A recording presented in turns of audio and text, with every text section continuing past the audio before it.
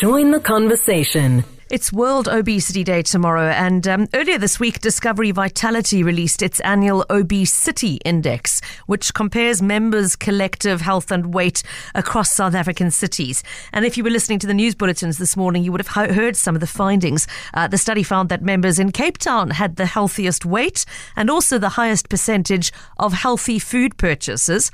Members in Johannesburg logged the most hours of physical workout. Bloemfonteiners appear to prefer the couch, and Gqeberha, we won't talk about PE. They didn't do so well in the survey findings. But to chat to us about the significance of this report and about obesity in general, I'm delighted to welcome on the line the head of wellness at Discovery Vitality, Dr. Mosima Mabunda. It's wonderful to have you with us. Welcome.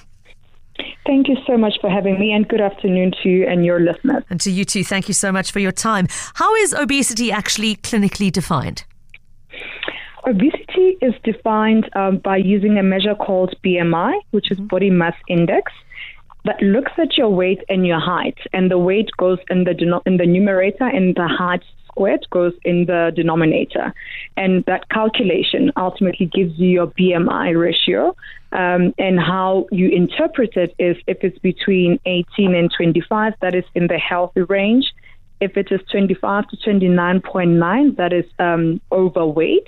And above 30, that is what is considered obese.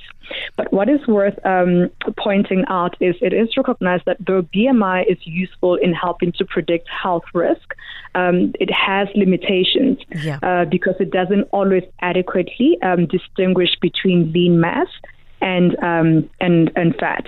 Therefore, you would find many experts across the globe would also then use waist circumference to measure visceral adiposity, in addition to using BMI, yes. Yeah, important point. I mean, you can have somebody weighing in at 90 kilograms in peak physical condition, of which is all muscle, versus somebody at 90 kilograms seriously unhealthy because most of that weight is fat. It's a very, very different health picture in terms of what might be expected of their future conditions. Now, I mean, this is not obviously an issue that is solely found in South Africa. Worldwide, in fact, there are far too many people who would fall into the definition of either overweight or clinically obese, not so?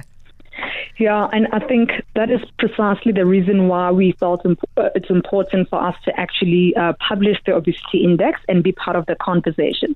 I mean, if you look across the globe, 1.9 billion adults fall in the overweight and obese category. Right. Sure. That is shocking. And if you extrapolate those WHO figures to South Africa, we could be looking at close to 20 million South African adults that could fit in that category. And for us, the concern is, like, if you project forward, what the World Obesity Federation is projecting is if things don't change, that actually will likely get worse.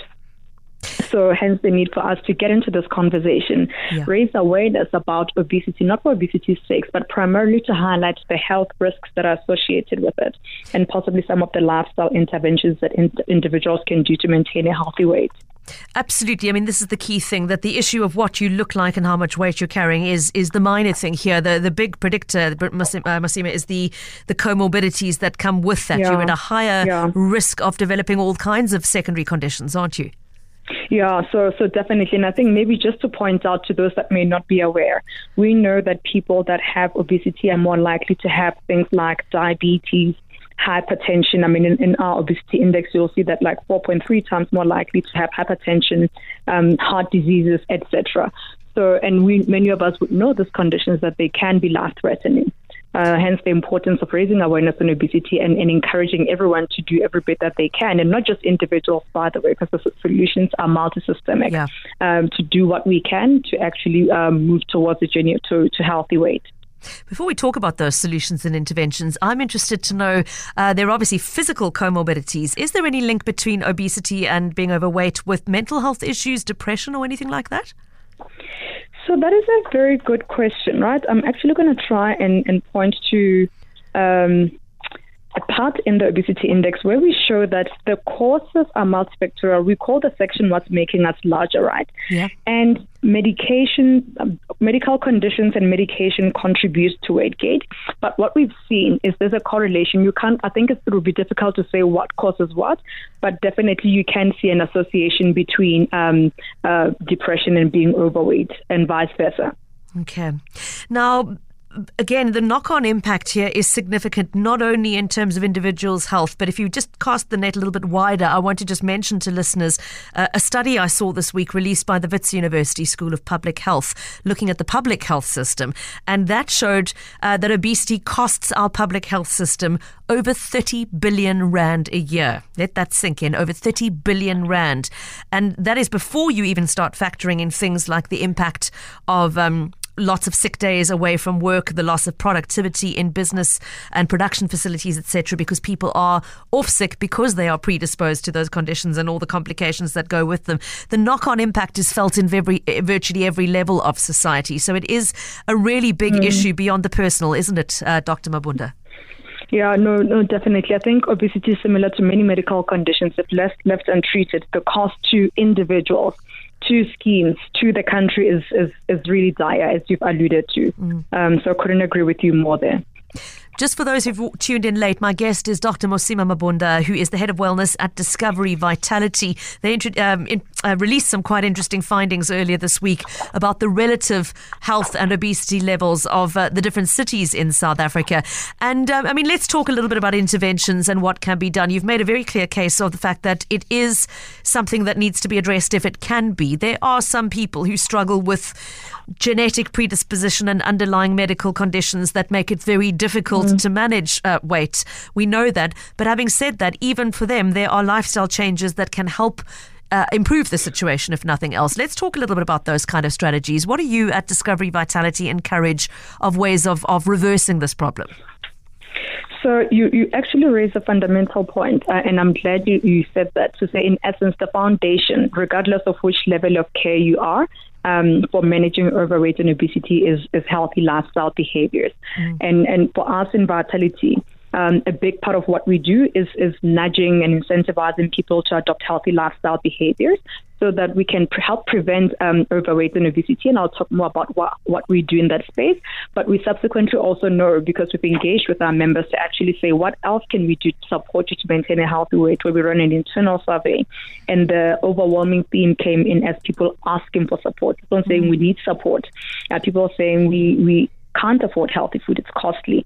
People are saying we need guidance on how to lose weight. It's not so intuitive. We need to know more beyond saying eat healthy and exercise, etc. So the one thing that we've recently just launched is the Vitality Healthy Weight Program. Yep. Where our members that are overweight and obese have access to a fully personalized weight management program to motivate them to eat healthier and establish healthy eating habits. So I think why it worked for most of our members, because we piloted it, is you've got access to an on-demand dietitian coaching you conveniently in your pocket via WhatsApp to help guide you to say, are you eating healthy? This is what your meal plan should look like this week. This is the recipe. This is the shopping list, motivating you along the way. And it was so encouraging when we saw the results of the pilots that at least those members that engaged in the program lost at least an average of 7 centimeters around the waist. And it just shows that if you engage in a program and you eat healthy and you exercise, you will see results. And maybe just to add on the eating perspective, because I see you are celebrating Cape Town's win on the healthy food choices. Yes. That is because we give cash back on healthy food purchases. Members get up to 75 cash back. Yeah. So that is also a contributing factor to why people would tend to buy more healthy foods. So that's what we do on the healthy food side. Yeah. I mean, this is a huge challenge. Doctor, we know that food costs full stop have been a really difficult thing for many households to manage in the current climate. There is a perception that eating healthy and more healthily costs more money, that these foods are expensive, that it is the cheap, sugar-laden, carb-high, the diet that is totally unbalanced, that lacks the fresh fruit and veg, that lacks the sort of careful moderation of portion size, etc., can be really tricky for somebody who is not on a medical aid and doesn't have a big budget to spend on groceries. I mean, what would your advice be to somebody who's in that position, who's not lucky enough to be a Vitality member, being incentivized and getting spent back on their healthier purchases? It's a really tough one. So thank you for raising that. That's actually an important point because many people would fall into that bucket. So what I like saying to that question is if I reflect to how I grew up, right, where we didn't have as much, the things that I was offered to eat were actually healthy. I just didn't think they were sexy or tasty and whatnot. Where like if you would be offered like mabele or you eat your meals with spinach and cabbage, and people know how to cook these things nicely. So the township economy, actually, people have access. If you walk the streets of township, people are selling butternuts, tomatoes, spinach, etc. in the neighborhoods. For me, the challenge is how do we then learn how to cook these things in a yummy way? For example, I grew up eating pilchards. And at the time, I never used to appreciate the taste because I associated that with suffering. But it's actually my favorite food item, and I eat that today. And it is so healthy. So I think that there is an element of one, appreciating what we have, but learning how to make this meals yummy. Because some of the barrier that people have is, but it doesn't taste good. Honestly, I'm not going to eat it, which is why a part of what we do, I mean, in Vitality, we've got Healthy Food Studio, but right now with an internet being fairly accessible, there's many people that educate people around how to make pilchards differently. How do you make it more delicious? How do you cook spinach or make a salad with the spinach and tomatoes, etc.? Yeah. Okay. The other difficulty, of course, is when what is being offered to you as a choice is not a good choice. I'm thinking of the school tuck shops. I'm thinking of the work canteens that serve slap chips with every dish. How big a role do you think the sort of corporate, educational, the institutional offering plays in helping people to manage or not manage their weight conditions? I mean, if all you are being offered is a poor nutritional choice, it's very hard to eat outside of that. You have hit the nail on the wall. I mean, I think one of the biggest contributors to this overweight and obesity epidemic is the world around us. You will read anywhere and you'll see that environment influences our behavior. And unfortunately, we live in an obesogenic environment. You are within arm's reach of fast foods or all sorts of energy-dense food that are not necessarily good for you, but you have to look harder in some places to find healthy foods. So I think that is a challenge that it transcends between schools, corporates, even when you walk into a retail store. Some retailers are starting to buck the trend and promote healthy food.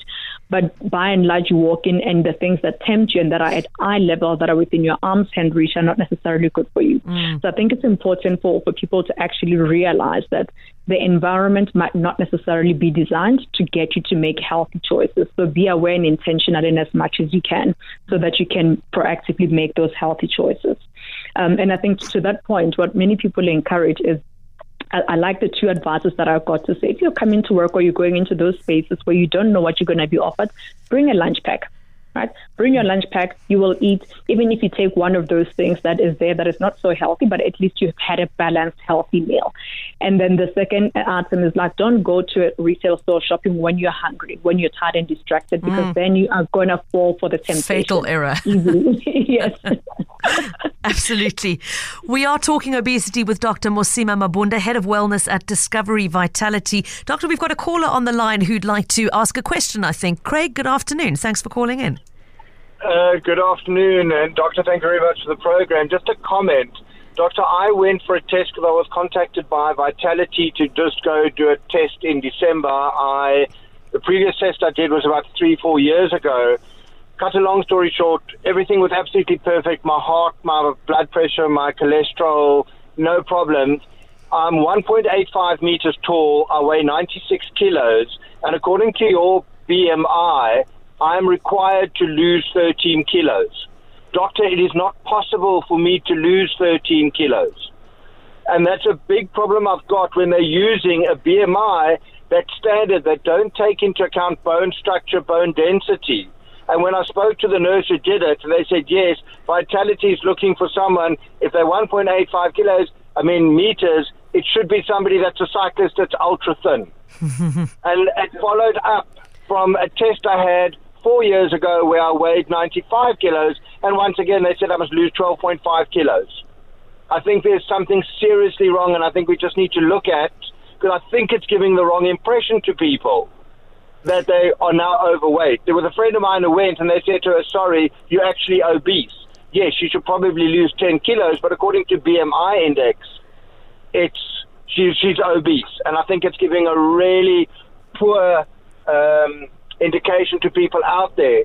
And I think it's just a comment. I mean, I'll switch off and be interested to see what it is. But if I wasn't sufficiently satisfied with myself, I would probably turn me into a ridiculous dieting phase, and I don't think that's right. It's a very valid point you've raised, Craig. Thank you for calling in. Doctor, obviously, as you've said at the start, the BMI is not a perfect tool. It is the one that globally is used as a sort of a ballpark figure indicator. But how would you respond to Craig's comment? So, Craig, firstly, thank you for calling in and surfacing your comment. So I mentioned earlier that in Vitality, we use BMI in conjunction with waist circumference to ultimately determine weight status. So if Craig's experience is that wasn't applied, can I just ask that after the call, if you can just get Craig's detail, we can look on the system, because we don't look at BMI only for the reasons that I mentioned earlier. So that shouldn't have happened. And secondly, once we screen our members, we don't give members goals to say lose this or lose that, right? Like that's a clinical intervention. All the Vitality screening assessments indicate your level of risk, low risk, intermediate risk, or high risk, and based on that, you're connected to various interventions. So if the attending nurse is the one who advised Craig to say that, I'm actually quite concerned. So I'd actually like to know where that happened, because that is not the experience that anyone would receive on the Vitality program. So I would apologize for that experience, but that is not the structure of the Vitality program at all. In the Healthy Weight program that I have just mentioned, where members who are classified as overweight and obese based on their weight status, that takes into account BMI and waist circumference to compensate for some of the nuances that I mentioned with BMI. In there, with your dietitian, you set your own weight goal based on your motivation. Vitality does not come and say lose this and lose that. That is a clinical decision in conjunction with your healthcare professional. So I'd be really, really keen to just get Craig's details so we can look as to how he got that experience, and we'll rectify it definitely. Well, Doctor, what I'll do is at the end of the interview, I'll put you back to my producer, and she can obviously reach out to Craig and ask whether he's happy to continue that conversation with you. I appreciate that. Quick question before we're out of time here. One of the more extreme interventions for those who are really struggling with obesity is to consider bariatric surgery. And I've had a couple of people asking whether that is something that Discovery would cover. Doctor, would you like to comment? So I think that when you get to pharmacological and surgical intervention, that is a decision that will be made between the individual and their healthcare provider, having considered multiple. So you basically look at your patient, their history, the severity of their obesity, the complication, etc., to determine what intervention is necessary. And for bariatric surgery, Discovery Health would be covered, but based on the GP would have access to the criteria that is required and whether the patient does meet it. But I think what I would encourage people to do is, if you feel like you have tried and you're not winning, your GP is your primary care provider. Go see your GP and get a full-on assessment, and you will be directed in the appropriate line of care. Dr. Mosima Mabunda, thank you so much for your time today. I really appreciated you joining us on the show. Thank you. The doctor is the head of wellness at Discovery Vitality, and Dr. Mosima Mabunda, thank you so much for your contribution.